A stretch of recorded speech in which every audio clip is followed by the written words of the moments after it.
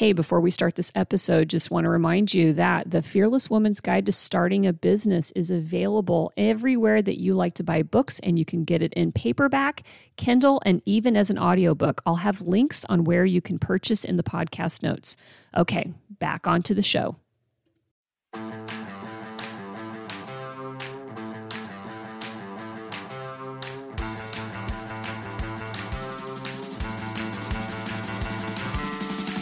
You are listening to One Broken Mom, a podcast dedicated to raising awareness about mental health, parenting, and self-improvement. I'm the host, Ami Quirconi. One Broken Mom is not a family show. It is intended for adults only and may contain adult language. Sometimes the topics are serious, but you can count on the episodes to be entertaining. Also, One Broken Mom is not offering any psychiatric or medical diagnosis. We're just here giving away useful and important information. So, if you're ready to hear real talk by real people so that we can all get better together, then you're in the right place, and welcome. Hi, everyone. Welcome today. I have Andy Grant with me, and he is a best-selling author, award-winning speaker, transformational energy coach, an Akashic Records reader, and suicide prevention activist. He holds a variety of coaching and psychology certificates and is very experienced with leadership programs and a ton of different energy work modalities. Andy teaches workshops on a variety of topics and is the founder of Real Men Feel, which is a movement encouraging men to come out of their emotional closets. He also facilitates monthly men's groups, and as a survivor of multiple suicide attempts, Andy knows how low people can get at their emotional state and how they can feel. And he is committed to helping people realize just how amazing life can be. So welcome, Andy, to One Broken Mom. Thanks. It's a pleasure to be here. Yeah, I'm really excited about this. The universe really stirred up some energy around men's mental health this week, which is great because you and I had already had plans to talk. But for anyone who is listening that doesn't have Facebook or listens to this podcast or watches this podcast later on, this week Gillette released a short film challenging men to not just be what they think is an acceptable status quo, but to be better and realize that they're setting the example for the next generation of boys.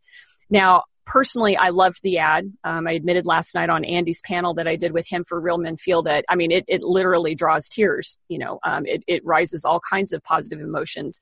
But it didn't stir up any of the fearful feelings that I think some people didn't expect or were surprised by, because quite frankly, I wasn't the target. It did, however, stir up in me a different emotion, and that is my rise to action. And my constant and unrelenting quest for justice and fairness. That's just who I am as a person. And so while I am a broken mom and a woman, I have always been vocal in my position regarding men's mental health, with the primary reason being is that I'm a mother to a future man. And in my journey that I've taken, that many of you have listened and kind of shared and come along with me, through therapy and education, I have seen the light, so to speak. And that is, not only am I his mother, but my son's emotional development is dependent on the experiences I share with him. And looking at the research around abusive men, a man's overall feelings towards women, even the subtle expressions of sexism and misogyny, can typically be traced to a conflicted or an ambivalent relationship with mom. And I will say something about mom. I mentioned this back in the beginning of this entire podcast. I get that not everybody has a female mom in their life. And so when I talk mom, I've always said this: mom is your primary caregiver. It is your ultimate person who is the responsibility there.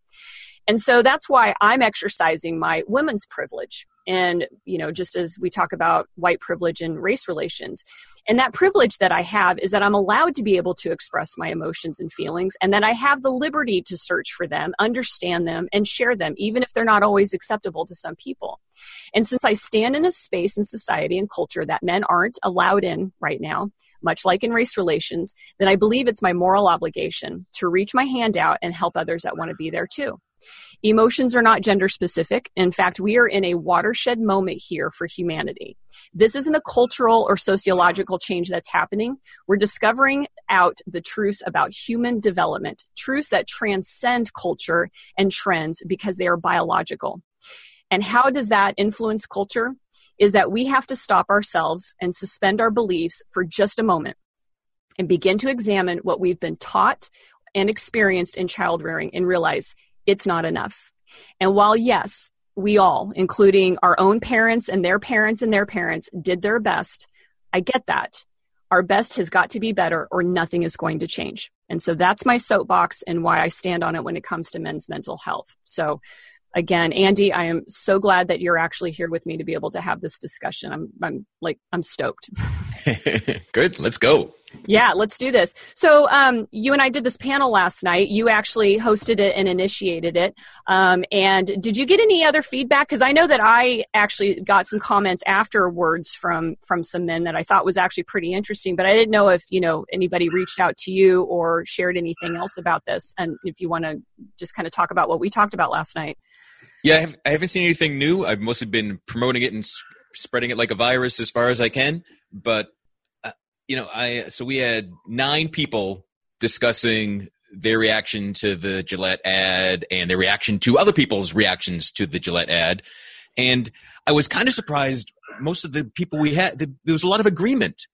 Mm-hmm. I thought in my random collection of people, someone would be, against something or there'd be a minority speak of someone who took offense to it, but there wasn't really anyone, that wasn't anyone's reaction, but there was what I liked was there was empathy for people that were reacting and were in that fearful state. But I have seen more comments, and it continues to talk about the campaign, but men talking about that they feel the ad has attacked them for being men. And I've watched it again, and there were some subtle scenes of like a guy's about to go chase a pretty woman walking down the street, and someone says, "Hey, that's not cool." And what was he going to do? He looks like, and some people, what? I can't approach women. I can't talk to people on the street. Like, what does this mean? And okay, if you're really going to dissect this shot by shot, there are things that, what is that trying to tell me? But the biggest conflict I'm seeing is, in one sense, men are told, be strong, be powerful, be in charge, be a leader. And then they're told, be open and be vulnerable and be soft and have emotions. And some guys feel they're attacked on either end when they do that. So right. It's a time, especially, and I'm glad the discussion is happening. It's a time of guys trying to figure out what does it mean to be a man? What am I supposed to do? What am I allowed to do? And doing things they've always done. If as an individual you haven't felt a negative repercussion, if no one's confronted you, if you haven't crossed a line with anyone, it can be hard to then see that it's being called out as being wrong some way. Mm-hmm. Yeah. Some of and I agree with the assessment last night that, I think everybody there was, I don't quite get why the visceral reaction, is there. This morning it was interesting because then I did get feedback from some, one man I told him his comment was very brave, and he goes, at the expense of probably losing friends, I'm going to tell you actually how I felt about it. And I thanked him for it and asked him if I could, relate and share it. I'm not going to, give out his name or anything like that. And I'm going to paraphrase what he had written, but the essence of it was, this confrontation and this fear. And I kind of feel like, actually, screw it. Let me see. No, I don't want to open up my window. I was going to say I was going to open it up, but I don't want Facebook to blow this up. But he had expressed, he's like, I've made those mistakes. I've done those things myself, but I was, here I am. I feel like I've raised 4 great sons. He's got a relationship with his wife. They've been married for forever. He is a good person. He is a good human. And what it left him feeling, and another guy that I know reached out to me and said was that, there is a fear factor in here. There's a silent majority, right? We have the big end of the, fuck you for telling me what to do and attacking, and making men pussies by telling them that they can't fight or they can't, be all macho and stuff like that. And then the other end of it that I saw comment-wise, which was, I don't get it. If you get pissed off, then you're a part of the problem. So it's kind of like the bell curve, right?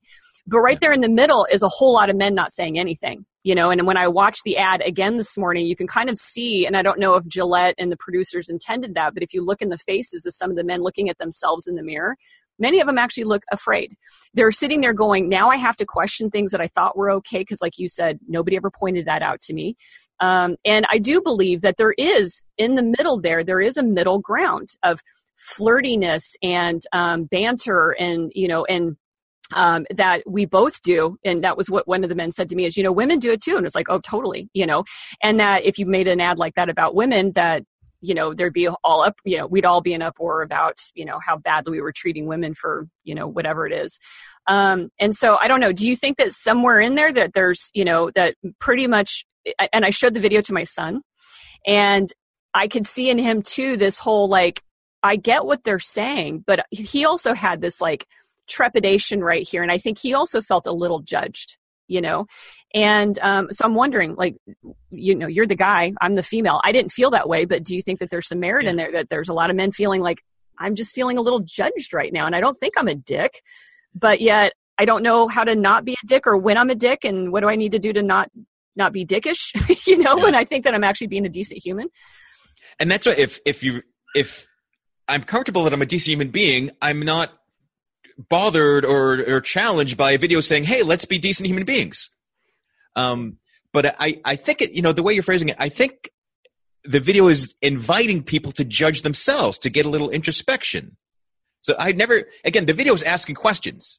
Is this the best a man can be? If we challenge ourselves, we can be better, right? Are you willing to show other men when they're crossing the line? It's not, I've never gotten from it, men are bad. All right, you're all bad boys. Go to your room, stand in the corner. But again, some are reacting that way, but everyone has to decide how they've been in the past, how they are right now. So that moment of introspection and judgment, I think it's self-inflicted judgment. Mm-hmm. I don't. Gillette is not sitting in judgment. Gillette just wants to get their name out, right? But maybe the actual analysis is that women buy men razor blades. So if we're offending men, we don't care. We're trying to win the women over. Maybe that's part of the corporate thinking leading up to this. But I think it's a awesome thing for your son to look at it and maybe have a bit of confusion as opposed to fear. Like, am I doing the good thing? Right? Like, I don't think a guy has to rape someone to know that rape is bad. Mm-hmm. Right? And, but being a dick, that's blurry. Mm-hmm. The video is not even 2 minutes long, so it's just raising issues. It's not condemning. It's not passing a judgment or a sentence on masculinity or men, but it shows adults stopping kids from fighting and from bullying each other, and who can be against that? Mm-hmm. Yeah. Well, when we talked last night, one of the things, and I appreciate you inviting me onto the panel from my perspective. Because for me, like I said then, and like I said here in the beginning of this episode, after I showed my son the video, I actually talked to him. I said, here's how I felt when I watched it. And I shared with him what I had shared with you on the show, which is, that I don't think that it's entirely his obligation to figure out what it means to be a good man or a good human in this case. And we used the word human a lot on the panel last night. This isn't a gender thing. It's just, how do you treat people in that way? And what tools do we all have to learn how to evaluate that? And so I told him, I said, for me, I feel like how you will learn how to have love and respect for women is what I show and model for you, that, that I have that responsibility to do that piece of it. And that's why, my soapbox is that moms are the first relationship our sons have with any woman. And I know people are like, oh, that's kind of creepy. No, I don't mean this like in an Oedipus type of a way or in a sexual way, but our bonding and our ability to emotionally connect starts with that primary caregiver, that mom person there.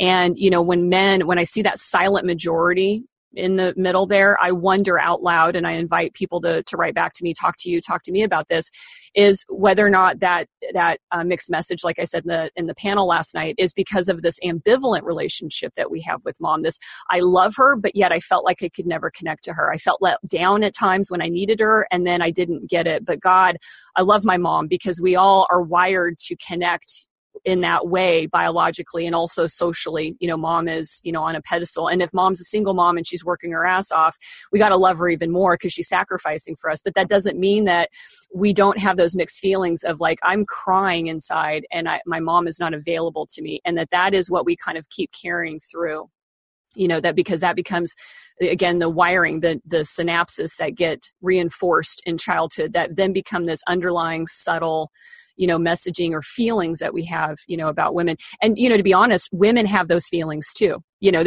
this isn't just a man feeling. It's but women can have, and be misogynistic. I guess it's probably not the right word, but, we talk about mean girls, and having this kind of needling and hate of other women. That's all kind of in the same realm in there and stuff. And so, explaining to my son that like I have a responsibility here, and it is to make sure that you and I have the first healthy, emotionally connected relationship.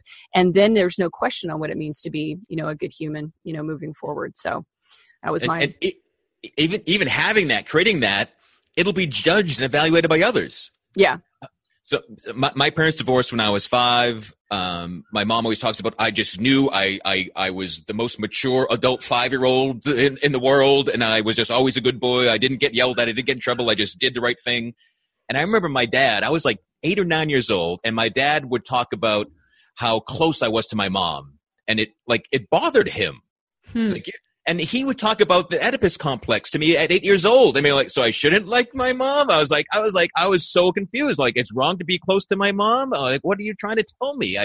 And I realized it was like jealousy. Like, he was seeing me like every other Sunday for a few hours, and he wanted more than that. So he would kind of, nitpick or say that really, you're awful close to that lady. That's kind of weird. And I'm like, she's the only family I have. What am I supposed to do? Right. And then you wonder, I not getting into, analyzing our parents' lives or anything like this on this, but then you sit there and you wonder, like, gosh, did your dad ever feel connected with his mom? And was it jealousy rooted in the fact that he, was feeling that it triggered him, and that own lack of it there. Yeah. I've said this before. I did a video about a year ago, and I talk about when we talk about childhood trauma, which we're gonna hear about your story because it's a pretty powerful story. Is that it's an experience we live twice. First, when we're children, and we are sitting here trying to survive, and again, our brain is helping us come up with survival modes, and it's giving us actions, and it's responding to the world around us because it's the right choice at the right time.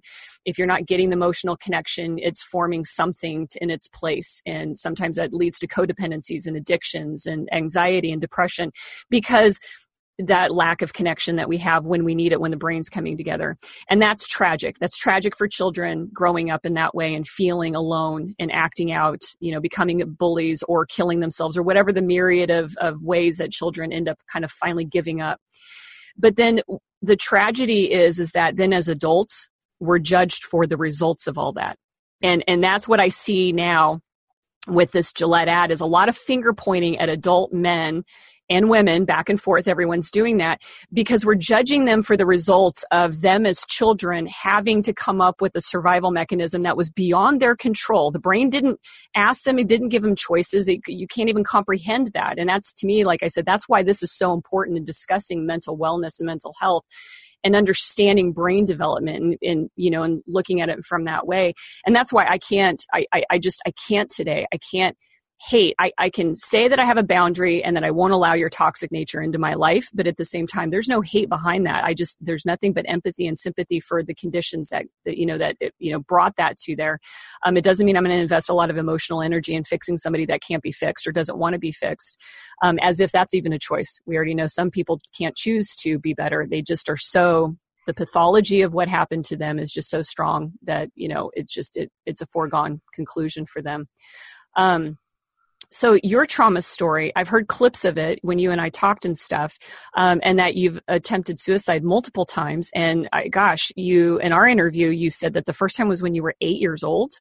No, my first thinking of it. Okay. My first attempt, I was not much later. I think I was 12 with my first attempt. Wow. So I'm going to just ask you, why? Why did you do that? In those moments, I'm sure there was a last straw, but it was all bullshit. But my parents divorced when I was 5. My dad was an alcoholic. At the time of the divorce, I began getting molested by a next door neighbor, and I shut it down. I did not have conscious memories of that until I was 19 or 20 years old, and I was in my 5th mental hospital, and suddenly these memories came back. But from that experience, I really shut down as a kid. I stopped talking. I went inward. I decided the world was not a safe place. And I was also a very empathic kid. Mm-hmm. And I would just burst into tears. I was a crybaby. I was sensitive and I was weak and I got picked on for it. But I would be overcome just by tears and just think that there's just something horribly wrong with me. I'm not like anyone else. And I had a few friends, but going beyond my circle of 3 or 4 friends, I didn't feel safe. I felt, the world was dangerous.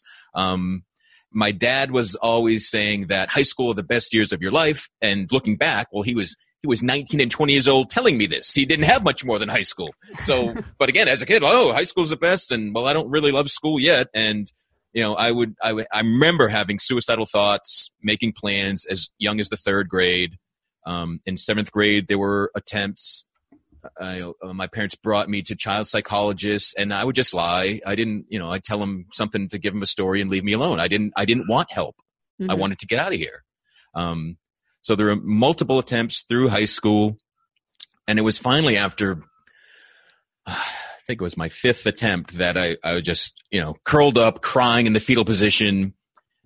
I just had to admit that, I'm not good at this either. There must be a better way to navigate my life. I'm supposed to be here. What the hell am I here for? And I slowly started to think, well, maybe I've gone on through this and I'm surviving it because I'm supposed to share it and I'm supposed to help other people. And that's the first time I was kind of willing to get helped. Mm-hmm. And I started, actually talking to counselors and therapists and telling them what I was thinking. And again, that led to this memory of the molestation. And, there was a brief time I thought, there's the trauma. I'm all good now. And that didn't happen. It wasn't just remembering something and talking about it for 20 minutes didn't like erase the pain. It didn't erase the years of believing I wasn't safe, that there was something wrong with me, that I was flawed, that the various mental health diagnoses that I would get and the medications that just gave me horrible side effects and just made me feel even worse. And I can remember in high school being on lithium and just having really bad shakes and truly walking into my locker, just face first, hitting my own locker door. And I was like, if this is like what people are supposed to feel like, it made me more suicidal. Like I want out. If this is what everyone else's life is like, I want no part of it. So it took a long time to discover that I wasn't the diagnosis. I wasn't the labels I had been given, right? Depression was something that I experienced, but it wasn't me. And just for decades, I thought, hi, I'm Andy. I'm suicidal and depressed. How are you? Even if I'm in a good mood, I thought that's who I was. I brought all that baggage with me. When I met my wife, after a couple of good dates, I was like, I got to tell you, I'm a mess. I've tried to kill myself multiple times. And if shit gets tough, I don't know what I'll do. And I would use that almost as a wall. So no one else can hurt me because I'm going to tell you how much of a psychopath I am ahead of time. So you won't be able to hurt me anymore because, I'll run away. I'll push you away. And I was not raised with any sort of religion. So it wasn't like I wanted something else. I just wanted my pain to stop. I wanted my life to end. I didn't think, didn't think I was going to go to heaven. Didn't think I was going to go to hell. I just wanted everything to stop. I was just tired of feeling so broken. At age 14 and 15, I was getting drunk alone so that I could cry. That was the only way I could emote. Because from younger ages being picked on for crying. So I'm like, all right, so I will only cry alone in the dark, drinking a bottle of wine. And it was just, but those were mechanisms that kept me going. Like that brought some release. And even, had this distorted view of how to treat myself. After I made a suicide attempt, I usually ended up in a hospital. And because I was like kind of forced to get help. and there would be relief. I felt better. Mm-hmm. And I was like 23 years old the first time I was like, I'm depressed. I'm thinking about suicide. What if I don't take action, but I go get help? I just skip the trying to kill myself part. Can I do that? And I did. And I felt like I'm like an adult now. I'm actually growing up. I didn't have to just try to harm myself and have someone pick up the pieces. I could raise my hand and say, yeah, I feel like shit and I don't know what to do about it. And that was the last time I was hospitalized. At 23. Yeah. Wow. Okay. Because it was like I was willing. I like, help me. Yeah. And I've gotten help, from then on, years of different counselors and therapists. And then it brought me into energy work and spirituality and discovering I'm more than just some random chemicals that are misfiring synapses. And, I have much more control over my emotions and thoughts than I was ever told growing up.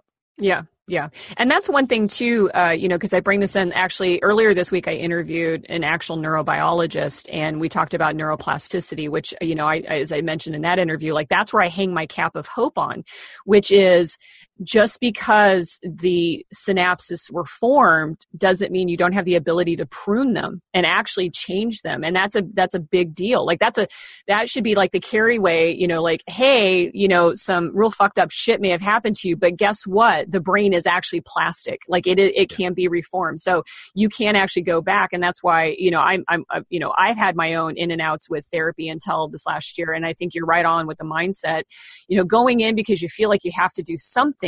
Something's not quite right, but never like you have to jump in and commit to doing it and like just put yourself in there. And like I said, I know your focus is on men's mental health. And, as you and I talked about, women have some of the same hangups too, despite having a realm of safety of expressing, being held back emotionally and not being able to fully communicate is something that we've all shared. We've all kind of gotten some similar experiences to it. But yeah, therapy and being committed to it and working yourself through it is a big deal there.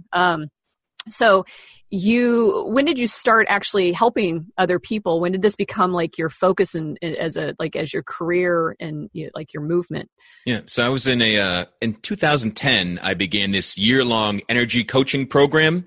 And it was the first time I discovered energy work and felt energy through my body and was like, wow, I can do things and release thoughts and getting the cellular memory and just learning more about it. So I was in this year-long program and I was in it for me. I was in it to learn tools to just release my shit and change my identity and let myself grow and transform.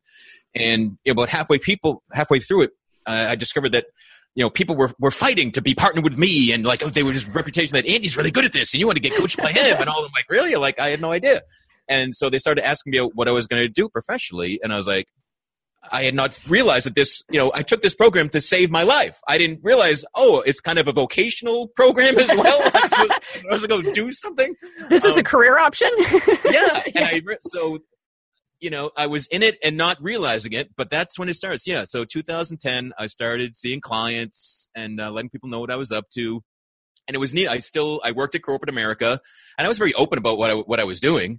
And so, my management and people leading projects like, hey, Andy, can you read the energy of this project? Or, hey, do I have good vibes today? Tell me what's going on. And, so especially now when I meet people that they're kind of blurring and they keep their worlds very separate, I'm like, you're underestimating all the people you work with to think that, I've got to keep my spiritual side, hidden over here. And that doesn't flow with work. And I'm like, you're just underestimating people. And so I encourage people to just go for it. Let them know.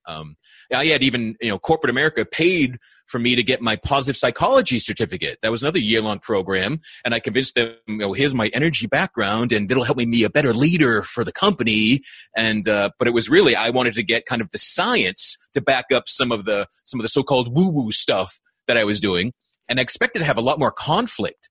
But I just kept finding that science is just finally catching up to spirituality and, to learn about research about gratitude and meditation and all the things that I had started doing in my own life to save myself.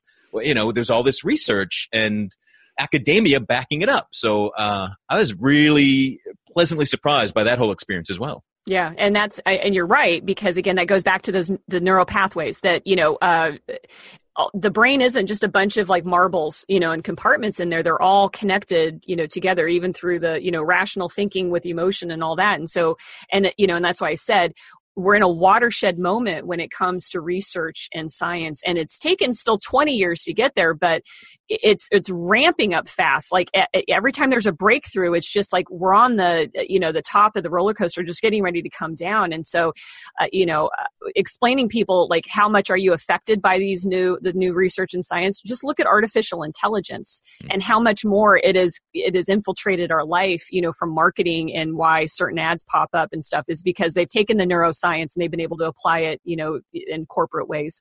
But, you mentioned being more empathetic, and that's something I can definitely relate to in there. Cause I always sit there and think about my own personal experiences and why maybe my reaction or feelings about something were more traumatic to me, than to somebody else sitting in the room kind of having the same deals. And I think that there is that feeling of, if you just have a more sensitive attunement to emotions, and that it is DNA, that's the way that brain, and all those neurons come together. That's just how the genes played out for there. I appreciate with what you're doing with the energy, because there is that piece of like, you can actually feel, you can feel tension. Like we've all felt that. We can feel tension in a room, and that is that piece of that energy, spirituality and stuff. And so I love it. I love it that you were, encouraged in that direction. I imagine though, that woo-woo-ness is a turnoff for a lot of men, like in wanting to go that deep into it. Am I wrong? Yeah, it's all about the term. So I'll talk using language of who I'm dealing with, but you hear Trump talk about it all the time. I trust my gut. I don't care what the advisors say. I go with my gut. So if I'm talking to a businessman, I'll talk about gut, maybe intuition, like, yeah, I can on that. But yeah, when you walk into a room and you can tell the heaviness that there's just been a fight, there's something has happened there. Or you can walk to a group of people that are laughing. You've missed a joke. You just walk, but you start mirroring that energy. So energy is contagious. They can call it whatever you want. And we're all empathic. We're all psychic. We're all picking things up. We all have more than our 5 senses. It's just, are we aware of it? Are we taking control of it? Are we using it? And to me, that's what energy work is. And, Reiki, chiropractic, yoga are all things that used to be really fringe, and now they're everywhere. And, the same is for just energy work. But it's all energy. We are energy, right? We're spiritual beings having a physical experience. We're not just some science experiment. We're not just a bag of flesh that was somehow animated, and we're barely functioning robots or whatever it is. But yeah, we're a lot more than we think. Yeah. And I would love to I sat there and I thought, it'd be great to get an astrophysicist on the show, because, knowing that we're just a nano of the entire cosmosphere. And when you look at the brain and you look at the way synapses and the brain cells work together, and then you look at the Hubble telescope images of the galaxy, you realize that we are just, small versions of the same thing. And so when you're looking out into the vastness of space, and there's dark matter, there's energy fields between things that, the naked eye can't see. To me, from my scientist nerd brain, is like, well, then why isn't that not a possibility? Like, just because you can't see it, I think we should get to the place of where we realize that doesn't mean it doesn't exist. And so I hold open like this space for it. It'll be really cool to find out, like, if we can have like a Hubble telescope of, us, and to be able to start to detect, that movement, that, that energy field that does exist in there. Cause, we felt it, I agree. And yet we don't have an explanation for it. And I think it's actually out in astrophysics. Like, I think if you go out there and then go, let's shrink it down and look at us here. And is that unreasonable to think that can't happen in the next 10 or 20 years? No, I don't think so at all. So Neil deGrasse Tyson, if you want to come on my show and talk to me about that, I'm on. I'm old enough to remember that when I was first being taught about the brain, so your brain stops developing. You only have so many brain cells. Like, right. My dad told me, when you drink and you get drunk, that drunk feeling is because you've killed brain cells and they don't come back. I'm like, all right, then why? And that was another thing that made me, had me questioning why be alive as a kid. I saw adults, at jobs I didn't like, waiting for the weekend to get drunk. And then my dad's telling me, oh, that just destroys your brain. And so they're like, all these adults are working and complaining and killing their brains every weekend. And like, that's what I have to look forward to? I'm not interested. But, now we do know about neuroplasticity, and that we are more resilient than we ever realized. And, that was a key thing I discovered. I didn't think I had any resiliency because I kept wanting to give up and get out of here. But every time I survived my own murder attempts, I was building that resiliency muscle, and it just took me longer than I would advise for anyone to just see that. Mm-hmm. Yeah. Well, and we're all grateful that you did get there. I mean, for a multitude of reasons, just because suicide is super sad to me. I mean, murder is probably a really great word. It's just that we murder ourselves. And statistically, I've said this out on the show before, that, twice as many people in this country die from suicide at their own hands than are actually murdered by, other people. And over 1 million people attempt it every year. It is if you really want to save lives, mental wellness is how you genuinely save lives. So, people soapbox on gun control, which I don't want to get into this right now. This isn't a political show, but I always counter back with, if you want to save lives, take notice of what we're doing in mental health and mental wellness. That's where you can double the life-saving activities by having the conversations and an understanding, really what leads to that for some people. Before our paths crossed, which was a couple of weeks ago, I had already landed on the Good Men Project, a website, which I was fascinated because, like I said, to me, I'm not just champion for, shitty moms out there. I'm looking for, and how do I become a good mom to men? And also because I actually do care about everybody, out there. So, and you're affiliated with the Good Men Project. Can you talk about what that actually is for any of the guys listening that, might want to find themselves kind of moving into and checking that out?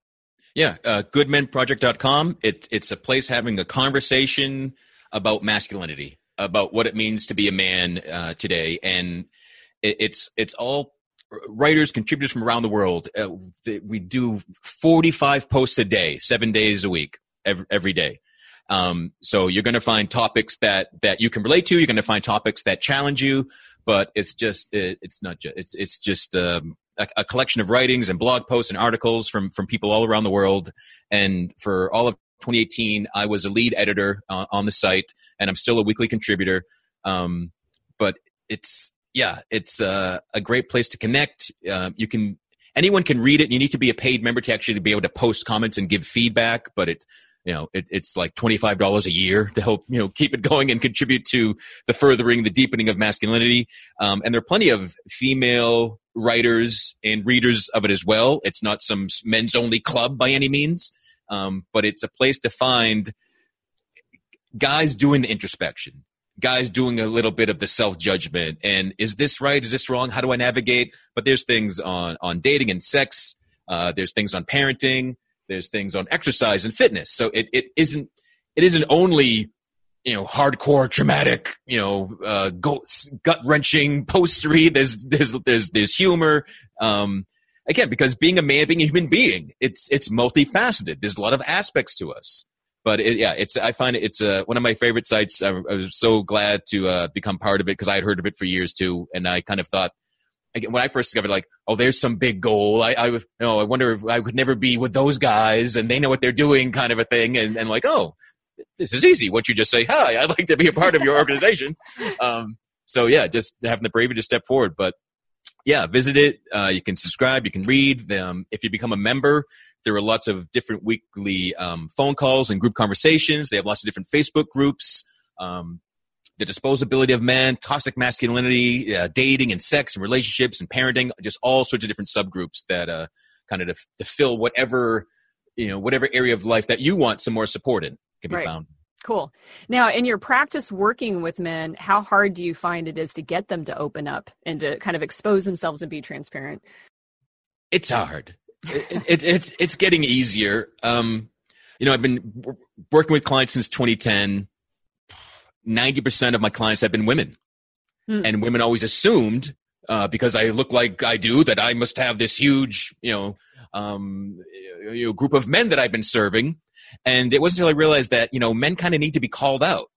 That the average guy doesn't know he's a human being. It doesn't know that he has the right to feel, and that actually feeling things will help him feel better. So most guys have something has cracked them open before they reach out to me. I've had first session. Again, I go to the core. I with the Akashic Records, with energy work, I get past the bullshit and the mask that people say. and I'll pull something out and just show it to them, say how I can tell them how they're feeling. And I've had just guys burst down into tears and kind of have that first release. And they're always telling me, like, I can't believe I'm sharing this with a stranger. I've just met you. I can't believe it. I'm like, yeah, it's because you need to. It helps. And often it's easier, and I've always found this in my life, it's easier to tell a stranger everything that I think is wrong with me than to someone that I know, right? I don't really, if you're a stranger, what do I care what you think about me? But if you're my friends, you're my family, you're my parents, your children, if you know my, the horrible thoughts that I have about myself, well, that has a bigger repercussion. There's more of a risk there, right? So it's all about making that safe space, letting a guy know that, and I share, my story, like, I know how shitty we can feel. I know that the darkest impulses of just wanting to check the fuck out of here. And I also know that life is frickin' magnificent. And it can be the magnificent for anybody. And, nobody reaches out wanting to get help who can't get help all the way, who can't love their life. Yeah. Where have you seen in terms of like maybe some common threads in the messaging that maybe a man received through his life that kind of built the pages of his story that said, men and emotions they don't go hand in hand, or, judge them for it or whatever. I mean, what has been that part? Like I said, where have you, or what have you seen? And so it's rarely something that's ever, no man is taught, here's how to be a man. It's all by mirroring. It's seeing that their dad, their grandfather never showed emotion. That the only time they see their dad cry was at his dad's funeral. It's things, it's the unspokenness. It's the keeping it tight and bound. And I always ask guys, like, whatever your view of masculinity is, did the person it come from, did they enjoy their life? And, if you're modeling someone that was, gruff and mean and a drunk and closed off to everybody, why would you want to live that life?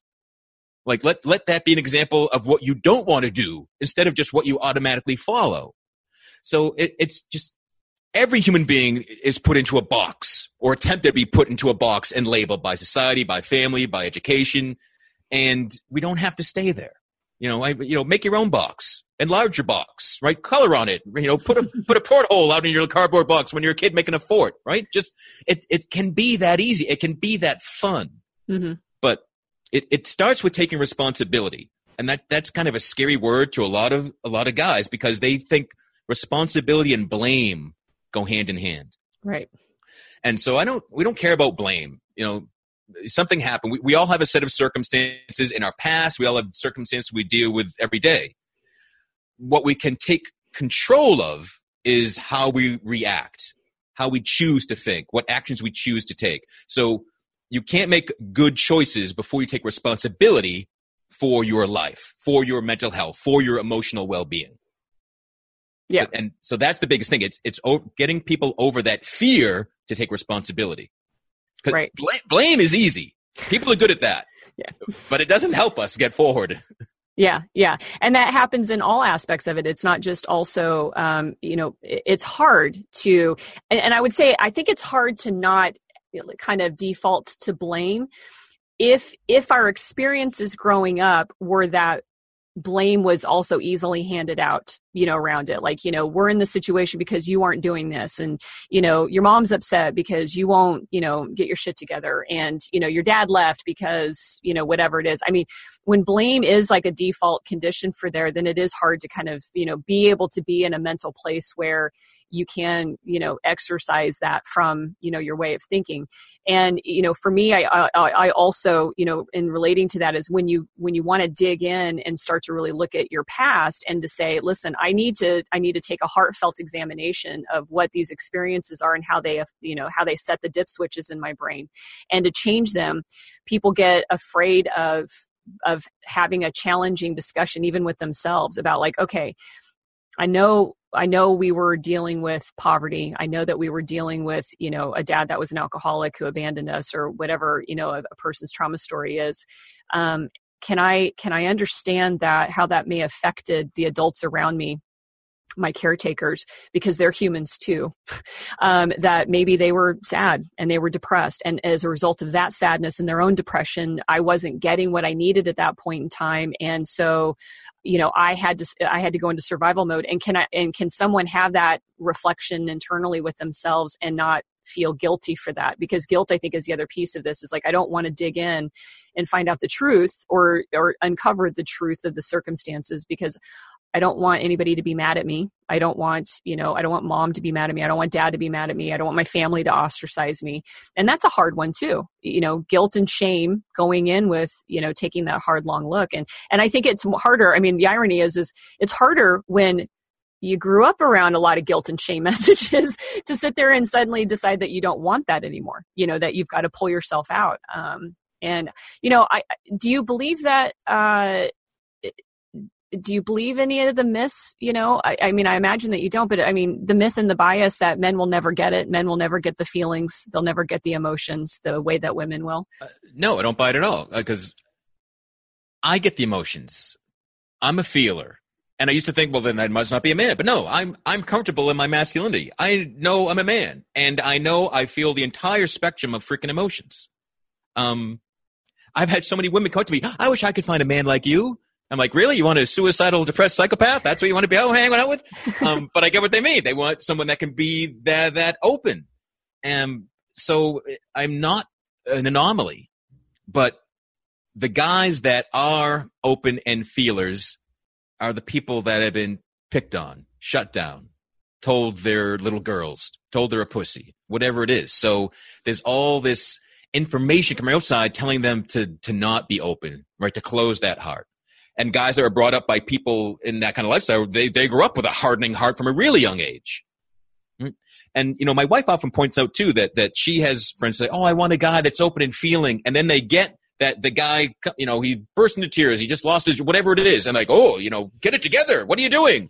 So when it's to be careful what you ask for, because when you get it, especially if you haven't experienced it, it might not be as easy and beautiful and this great bond made when you do have that, when you have someone opening up.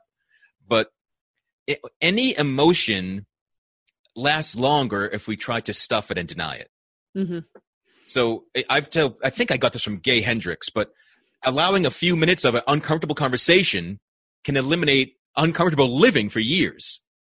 So our willingness to feel, again, taking responsibility for how, go to the dark place, go to the joyous place, but be willing to feel in the moment. And when you do that, all emotions pass through much quicker, much easier. And you have that bond, right? You're giving the people in your life permission to feel something, and you don't take it personally. You let them have their experience, and you do your best not to judge. And they go, great. Hey, next Thursday, I'm going to freak out about something. Will you be there for me? Sure. And and it's not holding on to it, because we're all used to bringing our past with us, but we don't have to. And right. So I don't have to bring your past with you. I don't have to bring, best friends and brothers and sisters often. Oh, they fight, but that's family. We do that. Well, why can't we give ourselves that permission? You love your children. You probably don't love everything they ever do. Right. Yeah. So the same thing with self-love. Like, I freaking love me. Sometimes I'll make mistakes and do dumb things, but regardless, I still love me. I love my dog. I'm screaming, what are you doing? Don't chew that thing. Well, I still love my dog. And it can be that simple. Emotions can move that easily and quickly, and except when we try to deny stuff, say, oh, I'm not supposed to feel that, or through guilt and shame, I feel like I've been trained and told not to feel whatever shows up. Yeah. I agree with that. And, one of the things that, why, I've said this about the self-help industry, it's a big industry for a reason, is people try to stuff the feeling, I'm going to just positively think about something, and that will just neutralize the negative feeling. But the key is to figure out, where did the negative feeling come from, and so there's that, and to go from just trying to positively think to override your negative feelings to discovering the origin of the negative feeling it doesn't seem like it's that big of a deal, but it's a huge deal, and it requires a lot of commitment to be able to do it. And it is uncomfortable to be able to go through there. But like you said, finding people that help you with safe spaces to be able to get through that, because again, we are searching for the root of those negative feelings. And tending to a garden that has a lot of them in there, and it's scary, to think about having to do it. And some people would just rather not worry about it, just deal with the consequences. I've said this before, like just accept who they are. I am a label, I am a medication, I am fucked up, deal with it, kind of thing. Like, okay, that's your choice too. Cool. I don't judge anybody on that piece. Like that's, roll with that. It's not going to be, within my boundary, set my own boundaries. And I think that's one of the things that people that go through trauma also have problems with boundaries, that we take on everybody and we want to please everybody, But do you only work, or have you only really worked with other men that have like big extreme trauma stories? I mean, like, a little bit of yours of where it's like sexual, physical abuse or extreme neglect. Or do you find, there are a lot of guys that would probably consider themselves pretty average, that seek out some assistance. I wouldn't say help, but assistance, Yeah.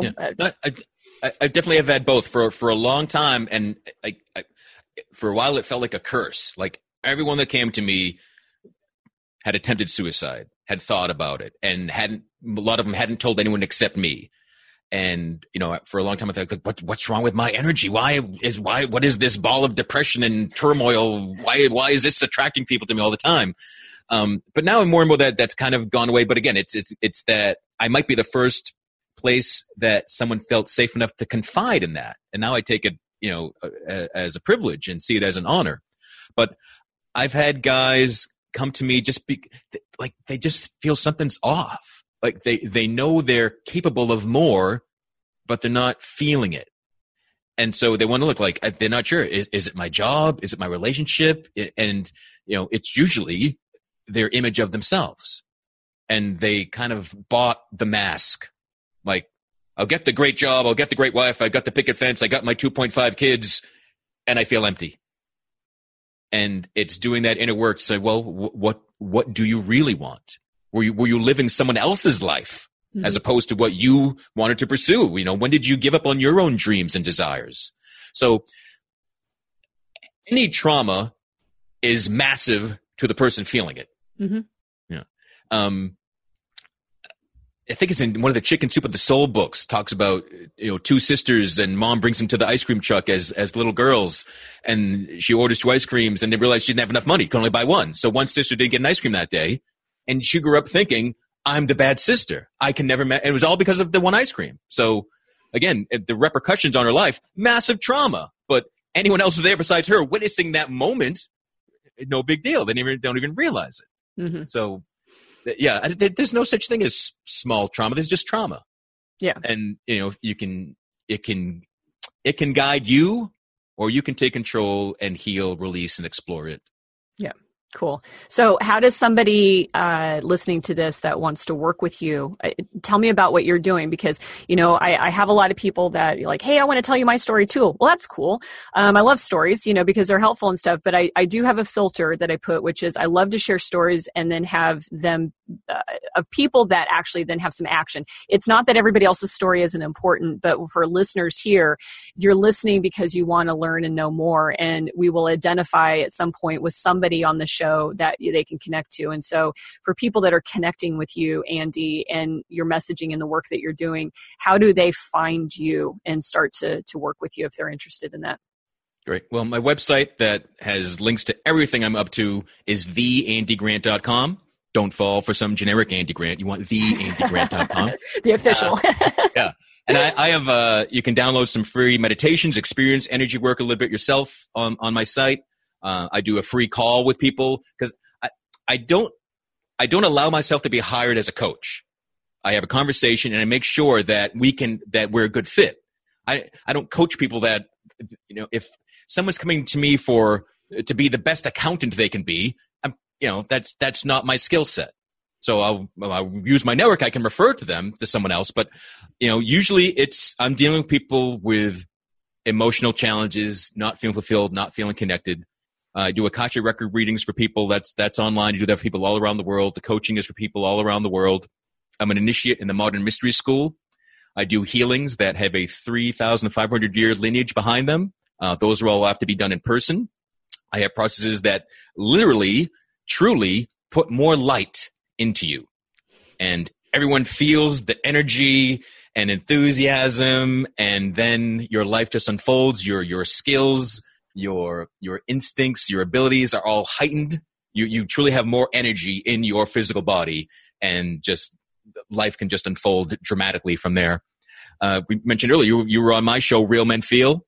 Whatever podcast platform you enjoy, look for Real Men Feel. You'll find 128 shows there to dig into. And it's not just for men. Plenty of female guests, plenty of female listeners. Because I share it often in the show, the big secret that men don't realize, that they're human beings. Right? We're humanity. We're not masculinity, we're humanity. And that was another thing that came out a lot last night in our panel discussion about that Gillette campaign as well. It's the best we can be. Mm-hmm. And that's what I ask of myself. That's what I ask of my clients. That's what I help them achieve. It's just, ideally, the only person we ever compare ourselves to is to us the other day, right? And the goal is, am I doing better? Am I feeling better? Is there more joy in my life? Am I providing more service? Are the people in my circle, family, friends, coworkers, are they doing better because I'm in their circle? Those are the things I look at. Those are the only things I allow myself to compare myself to going forward. Yeah. Awesome. Well, you're doing fantastic stuff. You've got a great following, Facebook, Instagram, website, the podcast, such a huge community of people that are out there. And I like that it's, again, a safe space. I know, again, I get to talk from my women's privilege of, an emotional pedestal that I'm on. And so it's amazing that, you're putting yourself out there, because it is vulnerable.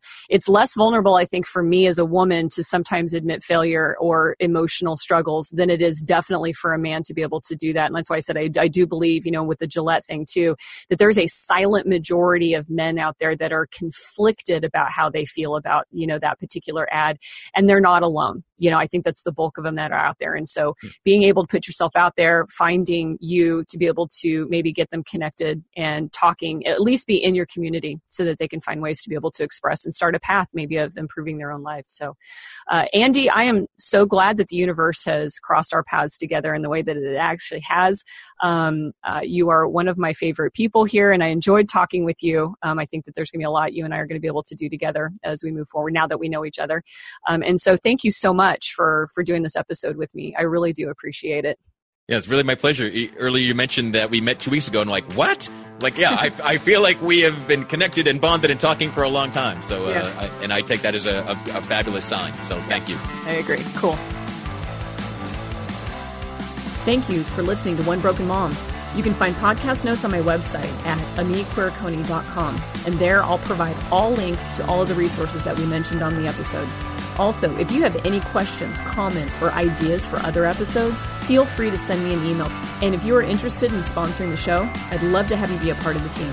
Finally, if you like what you hear, please share the podcast and leave a review so that others can find it. We are all here to get better together. I am the host, Amie Quirconi, and as always, I am super grateful to have you as a listener.